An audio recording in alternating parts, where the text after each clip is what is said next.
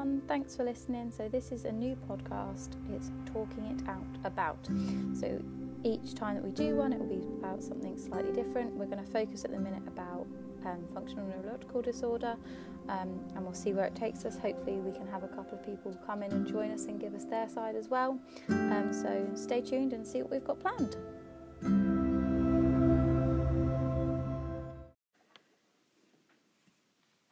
After you, please. No, you're wondering what we spoke about last time. Oh, okay. So we didn't need to do an introduction or No. anything. Okay. So what did we speak about last time? So broadly, I know that we've covered sort of your introduction to FND, so like your symptoms that you first started with, how those compounded, and then they sort of expanded across over a couple of months. We then spoke about treatment you received, different sort of experiences of yours in A&E, a couple of different hospitals, a couple of different neurologists. You've spoken about a few different physiotherapists, both in a hospital, at home, as well as going into a hospital for individual sessions, and sort of the things that have helped from their perspective, so the things that worked for you and the things that didn't. You then spoke about you can take some of the credit. Yeah, it's fine. I was there. You were around. You then spoke about the Rosa Burden Centre, so in Bristol, and how you found that. And I broadly have just sort of given my experiences as your other half in terms of what things went well, what things I thought weren't as effective for you. Cognizant that all things can change and things can be more beneficial for other people. And then sort of as we've sort of finished the very early stages of like the broad sort of NHS treatment, we started to talk then about the dissociative stuff for you separately, which we can either cover a bit today or we've not really covered too much of what I would consider to be the most helpful things for other people, which are the specific things that you have done to help you, and then you can talk about how helpful those things are, again knowing that some things are helpful for some people, some things are not helpful for other people. I think it all interlinks, doesn't it? Like it does. Yeah. We don't. So we were talking just before we started recording about what we wanted to talk about, and if the dissociative came before the FND or was caused by it, or kind of that sort of link. So it's all interwoven in a massive way. It's difficult to unweave it all, but if we'll kind of expand a bit more on the dissociative stuff and then go in and across to the things that we found have been helpful, and then we can go from there. Cool.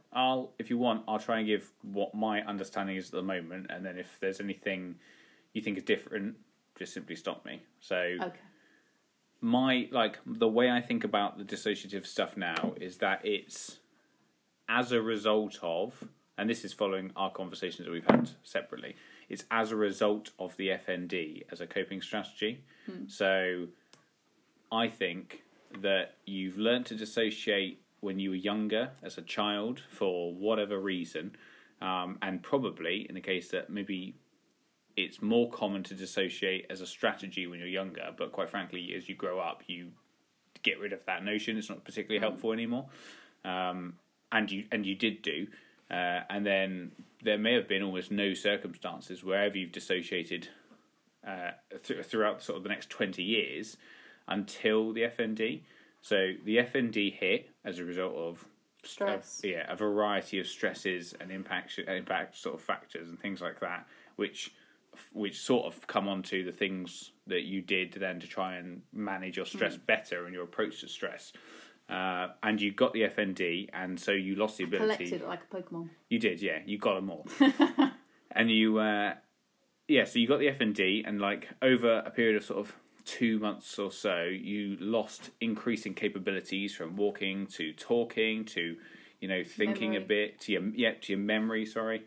Ironic that I remembered that. Almost and you forgot didn't. that, yeah. Well, it's been 2 years now. So you lost those, and like they were very scary, and the initial assistance we got wasn't particularly like specific, which is why I think the other stuff's so important, so that people can be like, hang on, here's a list of 10 things, 15 things I could try, and some things will work really well for me, and other things I can dismiss.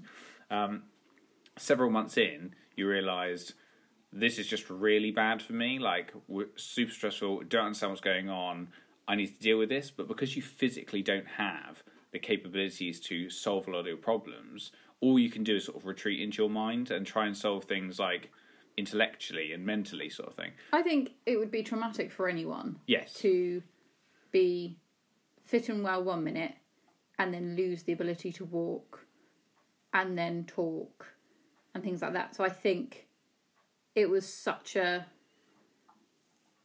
traumatic thing that my brain went, you know what, you don't need to be here for this. Like, you don't need to feel this level of fear.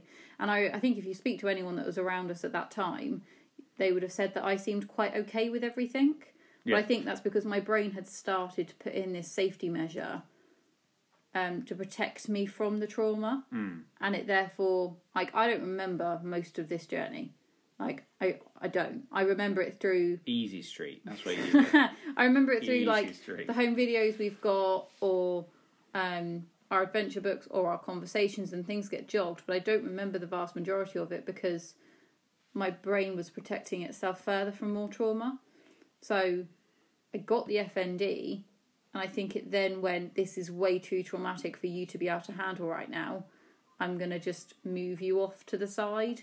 And it kind of just pushed me out. And it was a very gradual thing. So when did you come to think? When did your thinking align that was what's happening? Because literally within the last week. Okay, because my thinking would be at the time. At the time, I was just happy. I didn't care. You were just dissociative, and that was. And but that if you was think it. about when I lost the ability to walk, yes, that was scary, and I went to hospital and all that, and I was still responding emotionally appropriately, I would have said. And then from that point on, my emotional appropriateness kind of started to disappear.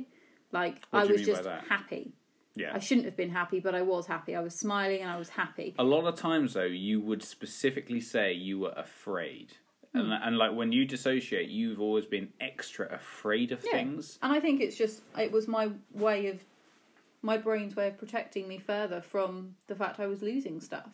So, like, about two or 3 weeks ago, you dissociated, and sometimes, originally you were just 99% dissociated, and then increasingly you've just become, like, the other way. So, like, you're generally, like, probably on average, maybe 85% good, 15% dissociated, something like that. And you started speaking, like, in third person, so... which you'd never done before. So anytime you dissociate before, you always describe yourself as me, okay? So you're me, you sort of you knew you were young, but no specific sort of comprehension.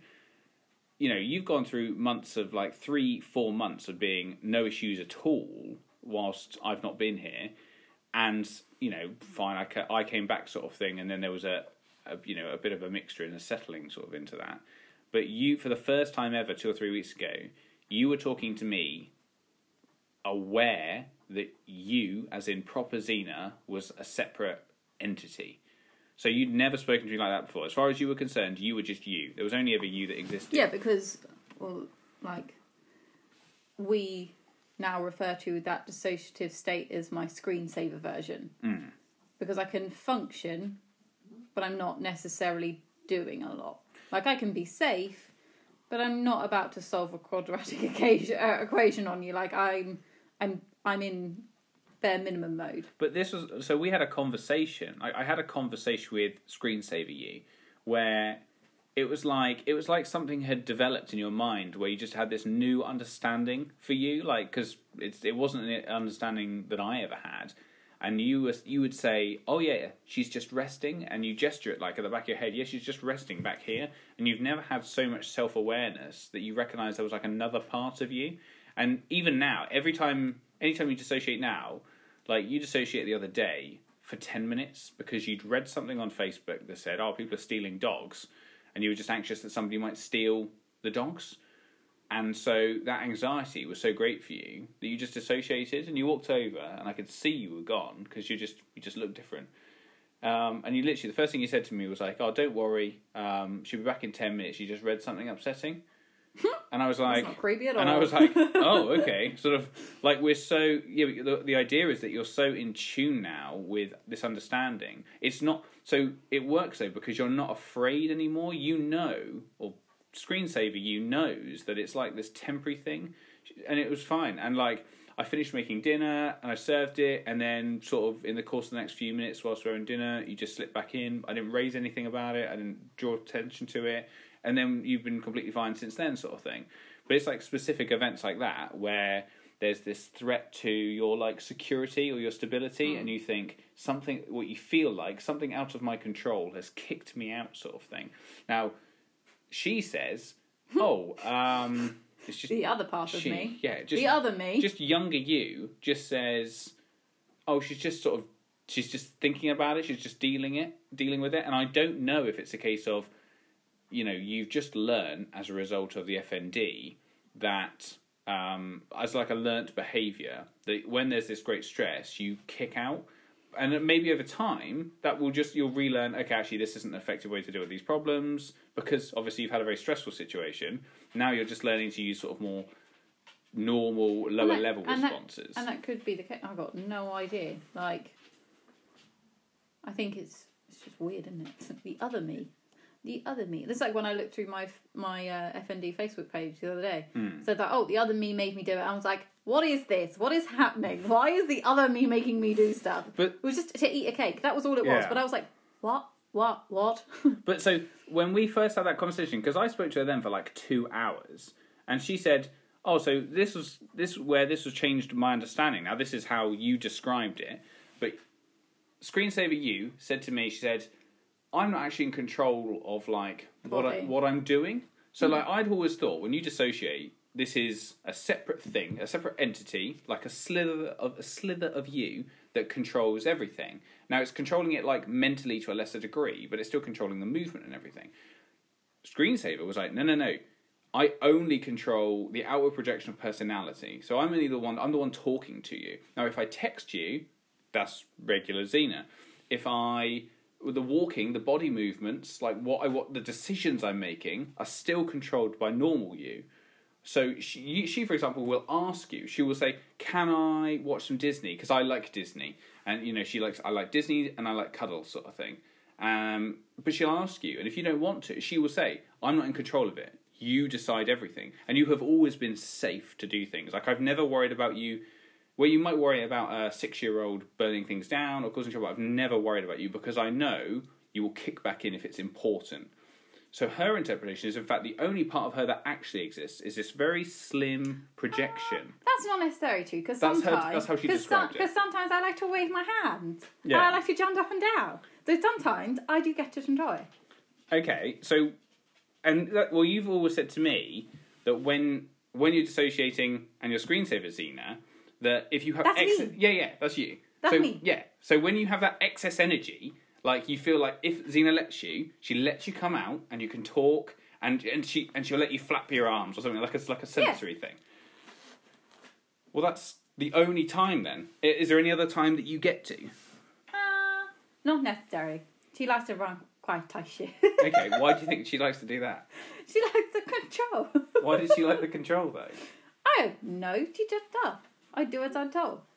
But so I would think people would be interested because they can probably tell by your voice that you just dissociated fairly quickly. Like I can tell by the way you look at me, but it's obvious probably by your voice that they can hear that you speak differently. No, this is just my voice. Yeah, it's your voice, but you speak differently when you dissociate. So when you're Screensaver Xena, you speak in a different way. No, I'm just me. Yeah. So when you're you, who is Screensaver Xena, as we describe you, so that's what Xena and I call you, you'd speak in a different voice. Oh. Yeah, so you speak in as if you are like a 7 or 8 year old. Oh.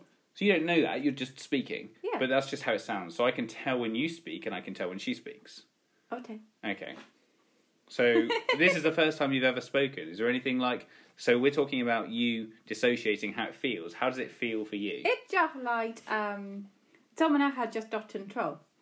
Like I get to put on what I want outwardly, but I don't have the final say. If she doesn't like it, she'll take me out. Yeah. Or she'll cause me brain ache. That will happen. So what's brain ache for you? Brain ache it like so she's doing it right now.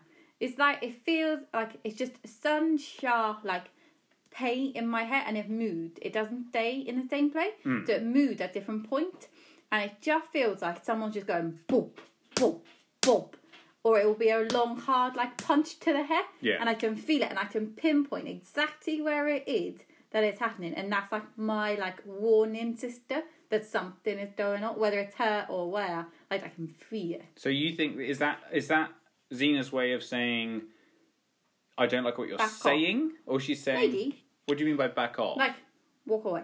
Like that's don't deal with this topic. Don't deal. I think she's just making her presence known again. I think she thinks I forget that she's there. I know she's there because. But you only know that she's there now. You've never before. No, 3 weeks ago. but she's the one that's making me do this weird thing with my hands. Currently, that's not me. Yeah. She's choosing to do that, so I know she's there. Like this is not something I would be doing with my hand. How powerful do you feel? Like how much in control of what you're doing? Because from the outside, it looks like you control everything. No, I don't. So you just control what? I just control what's happening with my face. Okay, and the rest of it. The rest of it is just Xena. Yeah, this is not how I would choose to be like sat. How would you like to be sat there? I would like to be sat on the floor with my legs crossed. Okay. Because that's comfortable. Okay. But I don't have the authority to make that choice. But she lets you have the authority to speak then? Yes, because she is doing something else after me. Okay. So she's like popped off to the shop. Okay. And I'm just here to kind of fill the gap. So I'm still a humour. I'm still here, but I'm just filling that gap for her while she goes and gets what she needs and then she comes back. Do you think it's that way round, that she goes away to get something, or do you think there's a part where she brings you out to give something? I think it could go either way. Do you ever find that she tells you something, or that you're able to do something that she's not? I'm sure there are things that I can access she can't, but that's because I'm different to her. In what way are you different? I'm not the same age as her. Okay, how old are you? I'm roughly? like 7. Okay, like 7. Yeah. Okay, but you're obviously very tall for 7, aren't you? Like, objectively. Yeah, that's really confusing for me. So does it feel like you're in the wrong body? It just doesn't match. Yeah, because when we first started speaking, you were, by first started speaking, I'm talking 18 months ago, I would show you pictures of Xena on the wall. That's not me. And that's not you, is No. it? But then when you've seen pictures of you when you were younger, when you were 7 or 8, remember we showed the Talking Man the other day, and you looked at pictures of you, me. and you're like, that's you. Yeah. So that's a picture of Xena when she's like 7 or 8 sort of thing. Yeah. And as far as that is you. So that's why it's very confusing for you, I'd imagine, that you look around you it's and like, you see things. with, she's making me gesture. Yeah, you're gesturing at your face where perhaps a beard might be. Yeah, and then something that's very high. Yeah. Yeah. What, do you know what? I know exactly what you're talking about, yeah. We'll tell you how to do that. Yeah, you're talking about who you now call Hairy Man, but also Tall Man. So Yeah, your younger brother, because he's taller than you. Yeah, but he would, Hairy as a child? No. But he looked different to how you remember him. Yeah, well, I remember he was small. Yeah. Smaller than you anyway. Yeah. And now he's taller than you. Tall and furry. Yeah, and furry. Face furry, is he? But that's not how I were. But do you know him to be the same person then? So No. it's obviously having spoken to him. I know because we spoke to him. Yeah. And we cleared up because I got I know that we did that. And that was me and you did that. Not her and you, but me and you did that. But it just doesn't... It's like when you do like a jigsaw puzzle and you think the two pieces go together, but actually they don't, and there's a very slight thing that makes them go skewer. It's like that. So who am I to you then? Because obviously you're 7, so who am I? No, don't do that. I'm asking just a relationship to Xena. So who is Xena to me? Your pattern. My person? Yeah. Right. So who are you then? So if you're like a younger version of her, so you're suggesting you both exist at the same time. An older version, regular Xena, who's older. It's hurting my brain. It will hurt your brain. And then you, who's younger. What about it? Well, you both exist at the same time is what you're saying to me. Okay. What is it you want me to say? But I'm her partner. Yeah. So who are we? What's our relationship? And why laugh at? I don't know. That's not me. So you think Xena's laughing? Right, okay. That's not me. Yeah, well, that puts me in all sorts of difficult positions. But that's not what it is. That's not how I view you. What do you mean? You're still my person. Yeah. Okay. Even though even though you think I'm like 20 years older than you. I don't think that you change in age. Okay. I'm just the same age. You're just the same. You don't change. So I don't become like 8 or anything. No. Or like 3 years older than you. No. Like you don't. Because you weren't in that younger sphere. It's not weird for me. I suppose, yeah, because You've not changed. yeah, your brother existed in both worlds. Yes, and I whereas- only exist in one. Yeah, so but I know that you're safe. Yeah. So therefore it doesn't matter. Like, I know that you're safe and therefore it's okay. Okay. Well, that's very interesting. Anything else you want to add? Because at the moment we're covering just the dissociative stuff, so we can speak about. Well, that was what we spoke about sort of 2 weeks ago. That's what we uncovered. Uncovered.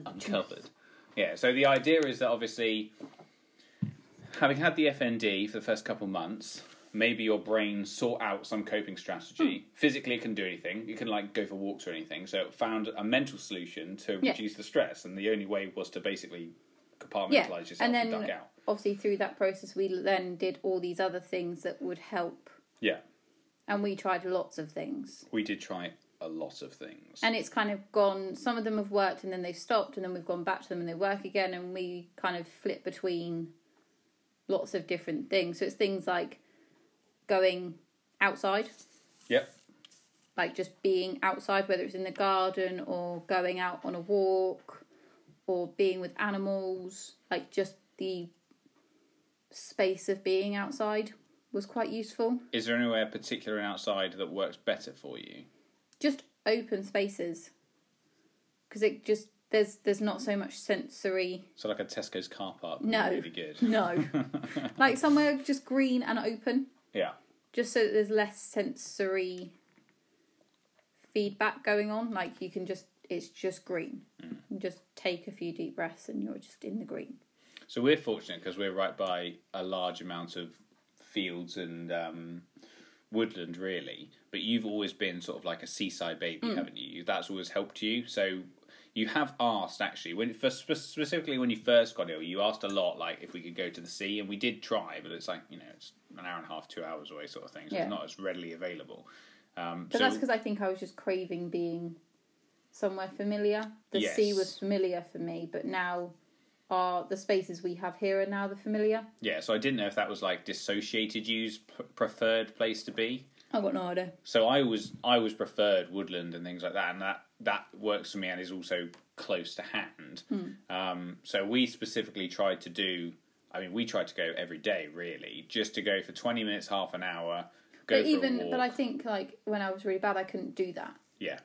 So we'd go for drives. Yes. That was the that's equivalent. True, yeah. We'd go for a drive in the evening, and even now, like if I'm particularly bad and I've not been out of the house, Yeah. I have a need to go for a drive because I'm like, I just need to be outside of the four walls of this house. I need to feel something different to what this house can provide me. And we would often actually. I think you're quite right. The drives were definitely the first thing we did, and we would normally drive for 20 to 40 minutes, something like that. We just sort of pick a random direction. We might explore like random estates or new build estates and just. It didn't really matter as long as, for me, it was just the fact we were outside. Yeah. And I'd have the window down, and that was. Head out, tongue out. But that was like enough for me to get. I feel when I couldn't manage a walk, and then we've gradually built it up.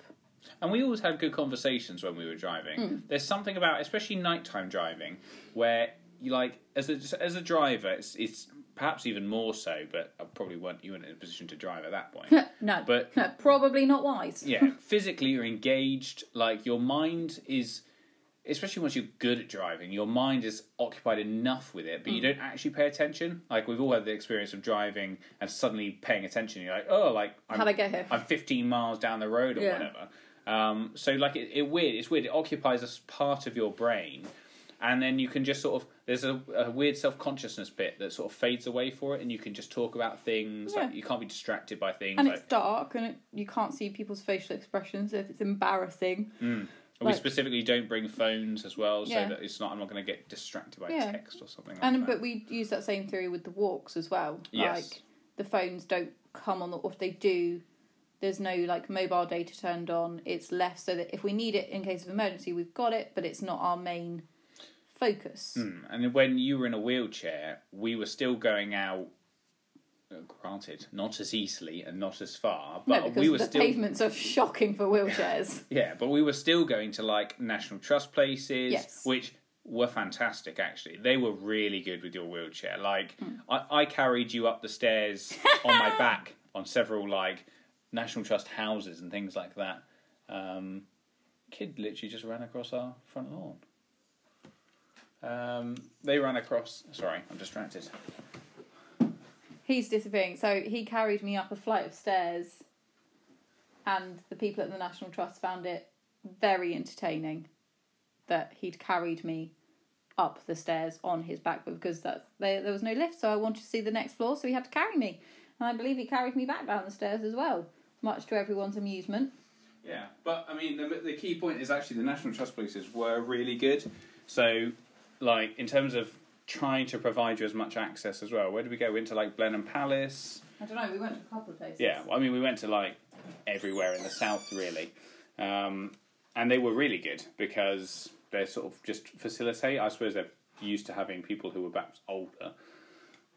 But, yeah, so that was really good, actually. Although very difficult, and, you know, I think we probably did spend the first 6 months, really, were you in the wheelchair. So, I mean, that includes, like, going to zoos and things like that. That all helped, but it was difficult because you're thinking, like you can. It's really obvious. This would be better if you could walk, like, because you could do more. But equally, I still got a lot from. You did, yeah, and it was just difficult from a carer's perspective, because I was thinking, like, how do you build up to it? And I never knew if what we would do. You would have a great time and you enjoyed it, and I knew that. But it's hard to know how much. Like, if I had left it 6 months and you'd been put in a home, would you still have recovered to the ability to walk? I don't know. It's so difficult. There's no study on, like... No, there's not. But I think, like, we didn't let it stop us doing things. Like, we went to, like, Harry Potter Studios, and they were fab there. Like, they were really good with the wheelchair and looking after us. Like, they were very, very good. The National Trust places, like, local farms and zoos, like, everyone has been very good when it comes to the wheelchair. Some places are better than others, but it didn't stop me from still taking the things I needed at the time from it. And like, I put a lot of that down to you, actually, because you were like, I'm not going to let this... Even when you were dissociated, you were still like... I could still see there was a part of you that was like, I'm not going to let this ruin my ability to experience something I want to enjoy. And I think other people could... I can certainly see how other people could be like, well, this is it now. Like... there's this extra challenge amongst all the other challenges, sort of thing, that it can absolutely shut your world right down. And if you didn't have someone to help you, it's really tough. That would be really hard. Like, it would have been very easy. It would have been the easier path to have just given up. But I'm way too stubborn to do that, as we all know. What was your motivation? Do you think about it? I've got literally no idea. Okay. I mean, I'd like it to be like, oh, wow, like, I really care about you. You're really great, and I want to... That would obviously be it, but I don't remember. All I know is that I just kept going. And actually, you know what? It's hard being in a wheelchair. Like, you're either... You've got to watch me pushing you up hills. I know. I could... Like, we took a photo. You were exhausted. I was mentally. Shattered. It was the emotional exhaustion. It was tiring, that hill. But I think it's hard being in a wheelchair. People look at you differently, or they don't look at you at all. Or they give you a really wide berth because they think that you're going to give them something. Like, it's a tough... Especially when you've been able-bodied before, it's really tough to then not have that same level of capability. and to adjust to how it is. And I know the first couple of times I then went out, when I was back out of the wheelchair, I found that adjustment really hard as well, because actually I'd got used to people seeing there was something wrong, because I had the chair, that was my symbol that something was wrong and I needed a bit more time or a bit more space. And then as soon as I came out of it, because I didn't use a walking stick or a walking frame or anything like that, I just leant on people. That was due to your stubbornness, though, which is fine. Like, I understand that. Like, it's difficult, because even if I think of myself, imagine if I was like trying to go out in a wheelchair now, you'd be really self-conscious, but it's very obvious. People see you in a wheelchair, and quite frankly, this is the 21st century. People see you in a wheelchair, they're not being difficult about it. They're just like, clearly something's wrong, because it's difficult to move around. Maybe if you're in an electric one or something like that, but I'm cheap. I don't want to spend that money. So I'm just like, I'm going to push you around however. And then you get out, and suddenly, if you're slow to move and stuff like that, people would glare at you. Yeah. Because I'd be like, it would get my back up, because, fine, like, I recognise not all disabilities are visible sort of thing, but that's still quite modern. And I always felt really judged as well, which is why I'd fight you on it. Which is why when we go out... Which part? I'd want to... If I was going in the chair, I was staying in the chair. Unless I was standing up to look over something, and then I'd sit back down. I did not want to get out of that chair, because I felt judged the fact that I would be able to get out of the chair. And the chair, in your mind, symbolises someone can't do that. Yeah. And then to see someone get out of that chair, and they walk a little bit funny, but they're still functioning. You're like, well, why are they in a wheelchair? Yeah. And I was always like, I didn't appreciate that at the time, but I was always like, look, let's try and do 5 minutes of walking sort of thing, so like we can push ourselves. And I was like, no. Yeah. But I just simply didn't recognise that, like, because I'm not as socially aware as you are. That's very polite. Social dysfunctional individual. And I was just like, quite frankly, the important thing is you walking. Like, it didn't cross my mind, but now I can completely understand. Yeah, that's exactly why you would not want to. And that same fear, where actually you're enjoying yourself, and now's a good time to get out and about, because of your anxiety about what other people are going to say or how they're going to interpret it. You're like, I don't really want to. Like, it's just the fear. The fear of the unknown. Being in a wheelchair is really quite scary. Like, and then you've got everyone's ideas of what a person in a wheelchair should or might be like. And I didn't look like I had anything. And you're young, so it's difficult as well. Yeah. So it's just a really tough. So I remember just being really frustrated with you, being like, stop trying to make me get out. And you do it at a point where I was clearly enjoying myself the most, but also when the most amount of people were around. I'd be more likely to do it if you'd like, when it was quieter, because I'm like, actually, I don't feel as judged, because we know that when I feel stressed or judged or whatever, things start to go wrong. So I was like, well, you're setting me up to fail by making me do that. Well, I didn't know that. No, and I didn't know that until now. And now it's only 18 months later, so this would have been really useful. It would have been, yes. So I'm saying to those carers that are out there that are looking after someone in a wheelchair, well done for looking after them. That's ace. Person in the wheelchair, you are amazing. But if you're going to try and get them to come out of the wheelchair, maybe do it in a quieter space. I remember pushing you around a National Trust place, and at the end of it, there's this big hill. I knew you were going to mention that. We get to the top of the hill, and you look at me, and you're like, can we go around again? And I'm like, oh my God. Like, I know, especially from this point, it's all uphill to the other side, and then it's like, it's even hard work stopping you going downhill, because it's still like a lot of weight. Do you remember we went down that really steep hill and someone came down to check on us to make sure we hadn't rolled off like, the other side? It's quite steep. You want to? And I'm like, that's irrelevant. We're going to go down. Like, because for me, I wasn't going to let it stop you enjoying yourself. It wasn't just going to be like, we're just going to stay in the car and look from here. I'm like, we're going to go. And yeah, it was hard, and you're pushing people around, and people do even stare at you because you're like, oh, you know, you're in a wheelchair. You shouldn't be attempting this sort of thing. But I was like, no, you had a great time, and we've got pages and pages of great photos in your adventure book. And it had a great time. I think it's just hard. Like, so going outside was definitely very useful, whether that was in the chair, in the car, or gradually building up to walking. And I still find it very useful. Like, I find it very relaxing to be outside. which is completely new for me because I used to hate being outside before I got sick. So it's a new one on me. But I think it's that realisation that now I've got the ability to just go for a walk if I want to. Even if it's just 5 minutes, I've got that capability now to enjoy going out for a walk for 5 minutes, and then I can come back and be tired. But at least I've got to get out the house. Yeah. So you say that. Where did because you used to be very hesitant to go outside. Given the choice, when you first got in as well, you would want to just sit in the corner of the sofa where you can see the front door and things like that, and that was like a safer space for you.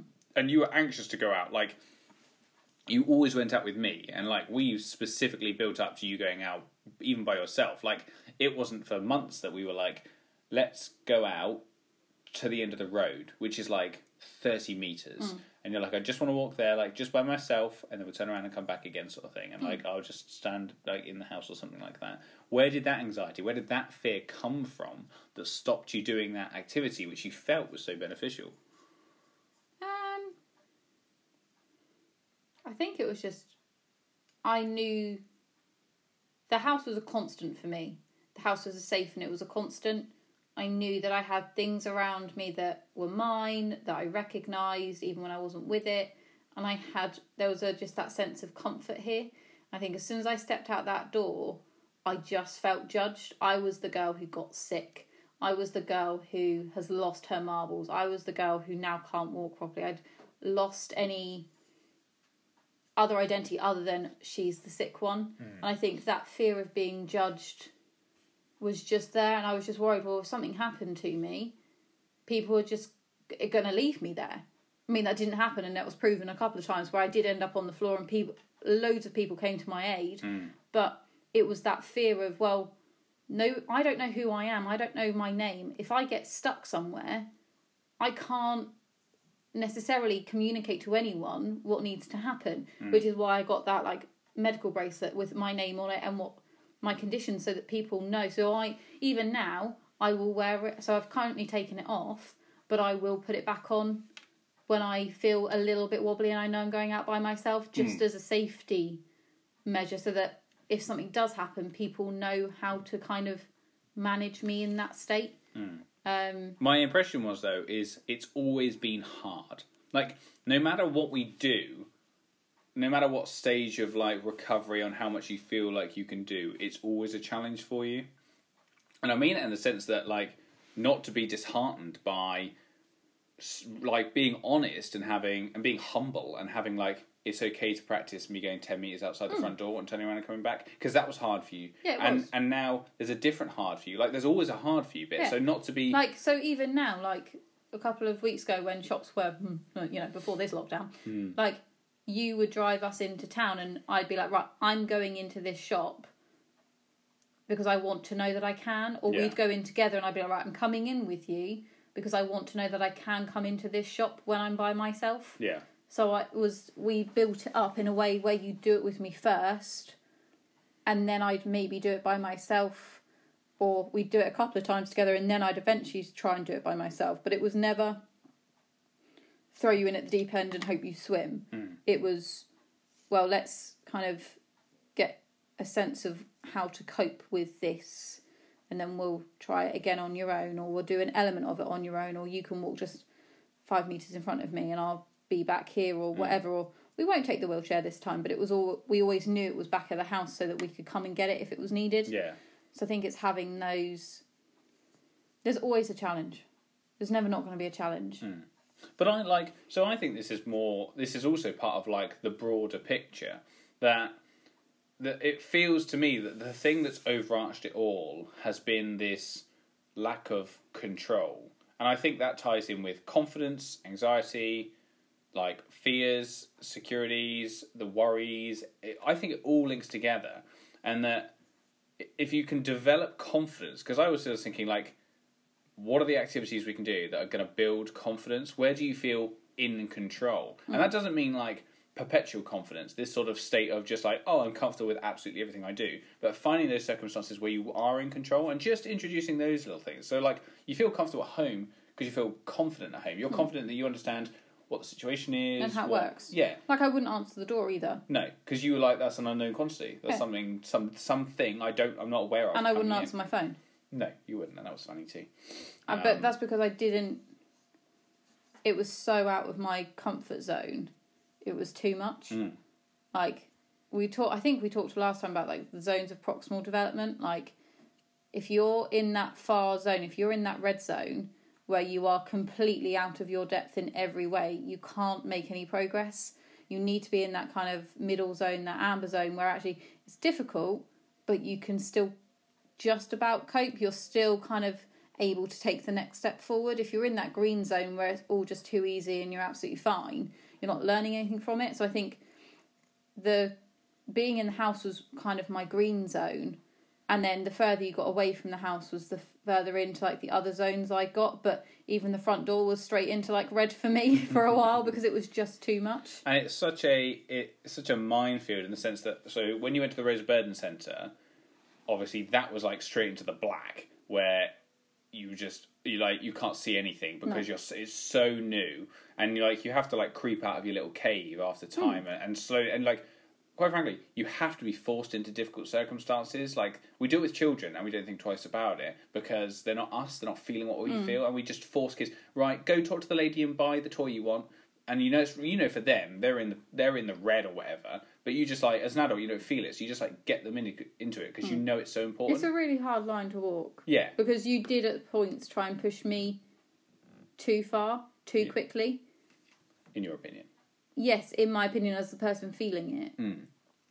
But we don't know if that actually had quite a beneficial... You've got no idea. No.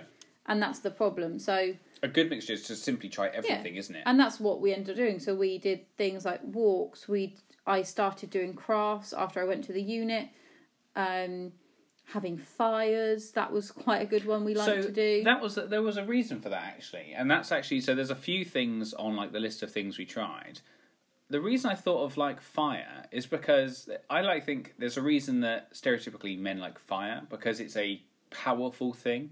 Like, it's exactly the reason why, like, I wanted you to chop wood and to get an axe and to have something sharp, because there is a feeling of control that comes, but it's also a feeling of responsibility that comes with having something that is dangerous that you're in charge of. See, that wasn't the first thing that came into my head when I said fire. What did you think of fire? Cleansing. Cleansing? Oh, of course. Well, it depends. Have you ever used fire before? Yeah. When have you used fire? When I was younger. I'd burn stuff that I didn't want to keep anymore. And I found that cleansing. And so once, my and nan once you and put I... tie out... my nan and I used to burn things in the wheelbarrow at the bottom of her garden.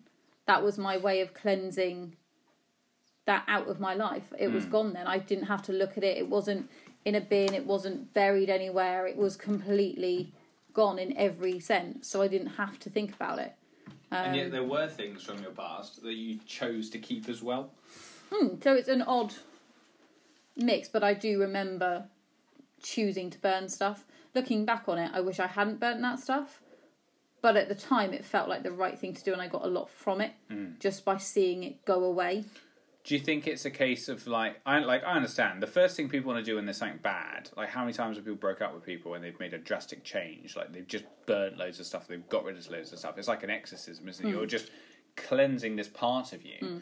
But sometimes, like, you need to do the exact opposite. You need to fully engage with why there was this problem in the first place. And like, as a child, you simply don't have the mental capacity really to do that. And it's very hard to know what things you need to what extent do you need to engage in a problem. And like, before you make the decision to... It was always just... I don't know how it came about, I don't know who suggested it, but it just became my method of cleansing some of that stuff out of my life. So, you know. And I actually thought, I was like, I would really want to take you to a gun range. Like, I would think that would be just really good. There's a reason people feel powerful. Now, granted, that's the same reason it's dangerous, but... There's a reason with responsible handling that it's a powerful item that if you're responsible can put you in the right frame of mind, because basically it's a shortcut to confidence. But then that's why, like, on a very lesser dramatic scale, I liked throwing. So we'd play catch. You loved throwing. Because I loved throwing, because it was that force I could put behind. Granted, I had no control over the force I was using. So I wonder that. Did you have? So we would play. Long story short, we would play catch and things like that. But it wasn't catch. It was Launch the ball at you you. would throw it as hard as you could, like in my direction, or even against a wall or anything. Like you couldn't control the force you used. Now, was that you being dissociated? Because if you were dissociated and dissociated you was correct, in fact you were in control of that throw. And so you were throwing hard because you were getting a sense of enjoyment out of it. I don't know. Maybe. But you did enjoy throwing. Yeah, it was just I knew that it was something I found quite helpful. Throwing and catching and just generally moving stuff with maybe more force than was required. But, like, it was just useful.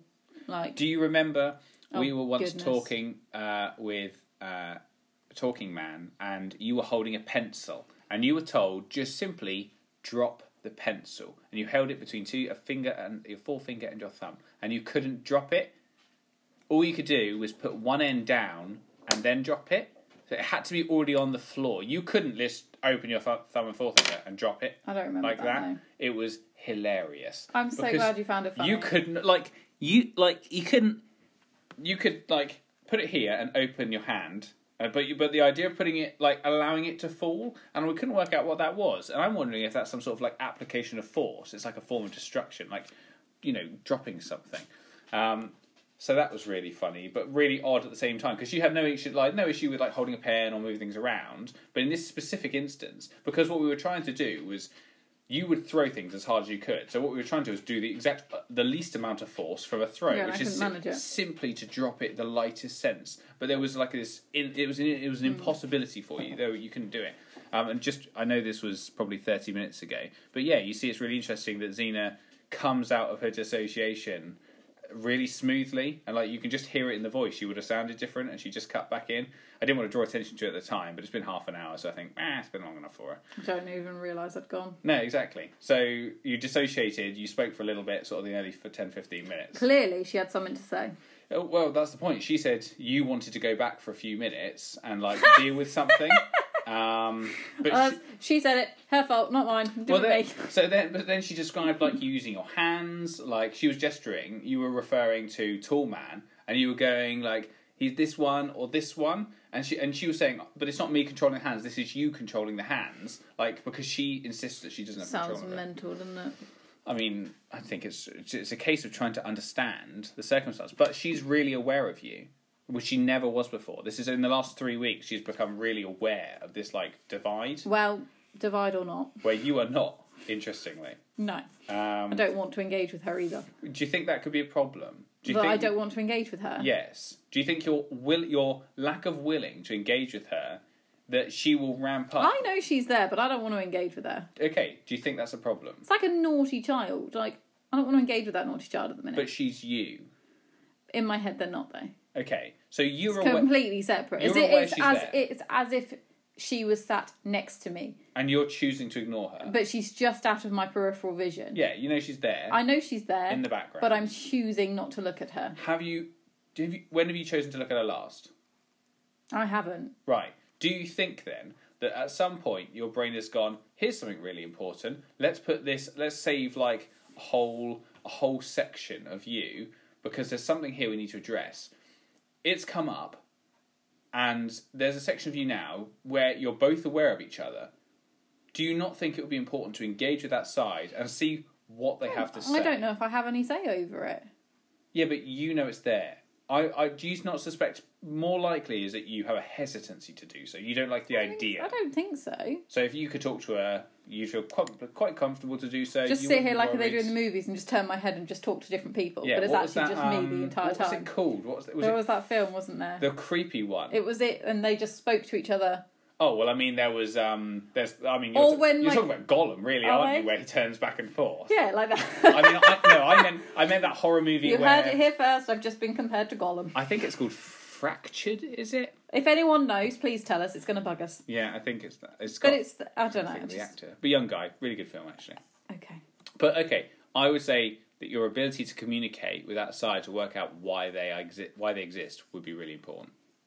And I think we will end it there. Okay, so next time... So we covered mostly a bit more dissociation, and actually that's probably the first time you dissociated so shortly and so clearly. It's like a really good example. You're welcome, guys. I obviously practiced that for you. She didn't. It's funny. So, okay, interesting. Quick finisher then. So, when you're dissociating, we were talking about the ages. So, we were talking about her age and your age. So, obviously, you know, sort of 20 or so years between you. I said, what is my relationship to her? And she got confused. The look of which, like, you're pushing on something you shouldn't in a way that this upsets me. And then she, like, I knew to back off. Before, that would be the thing where you'd slip. So normally I would cover, if I covered an issue like that where I knew it was going to be difficult for Screensaver her, she would, you'd see like this stress, this like, and then you'd disappear. So normally that would happen when you were well. Now it's happening to her if I ask her something difficult. I wonder if the reason is because the relationship between them is confusing, or if it, like, is it simply a case of the maths? I don't know. Like, is it the fact that she's trying to understand? She just knows, like, I'm safe to you. Yeah. But she can't really And she specify. trusts me, so therefore if I trust you, then she Yeah, must that's trust because you. she sees you as the authority. That's why. Yeah, well, that's kind of her. Yeah, well, she says you make all the decisions anyway. She doesn't get to control anything. You're in control of the hands and stuff. That's good to know. That wouldn't be how I describe it, but sure. Well, maybe if you spoke to her a bit more often. And look at that, we're out of Oh, time. we're going to run out of time. Now. What a coincidence. What was supposed to be a 20-minute episode? What a coinkydink. Okay, on that note, we'll leave him. So, next time we'll go over a couple more things that we found useful. I think we should cover a lot more of the, like, confidence stuff, like mindfulness. Yeah, so if you guys... But less hippie. Okay. If you guys have got anything you want to contribute to the things that you found that have helped you, then reach out. We're on Facebook of Life with FND and Twitter at Life with FND, or email us livingwithfnd@hotmail.com. Let us know what's worked for you or what hasn't worked for you, and we'll hopefully compile a list of stuff that people might find useful. Until next time. Bye.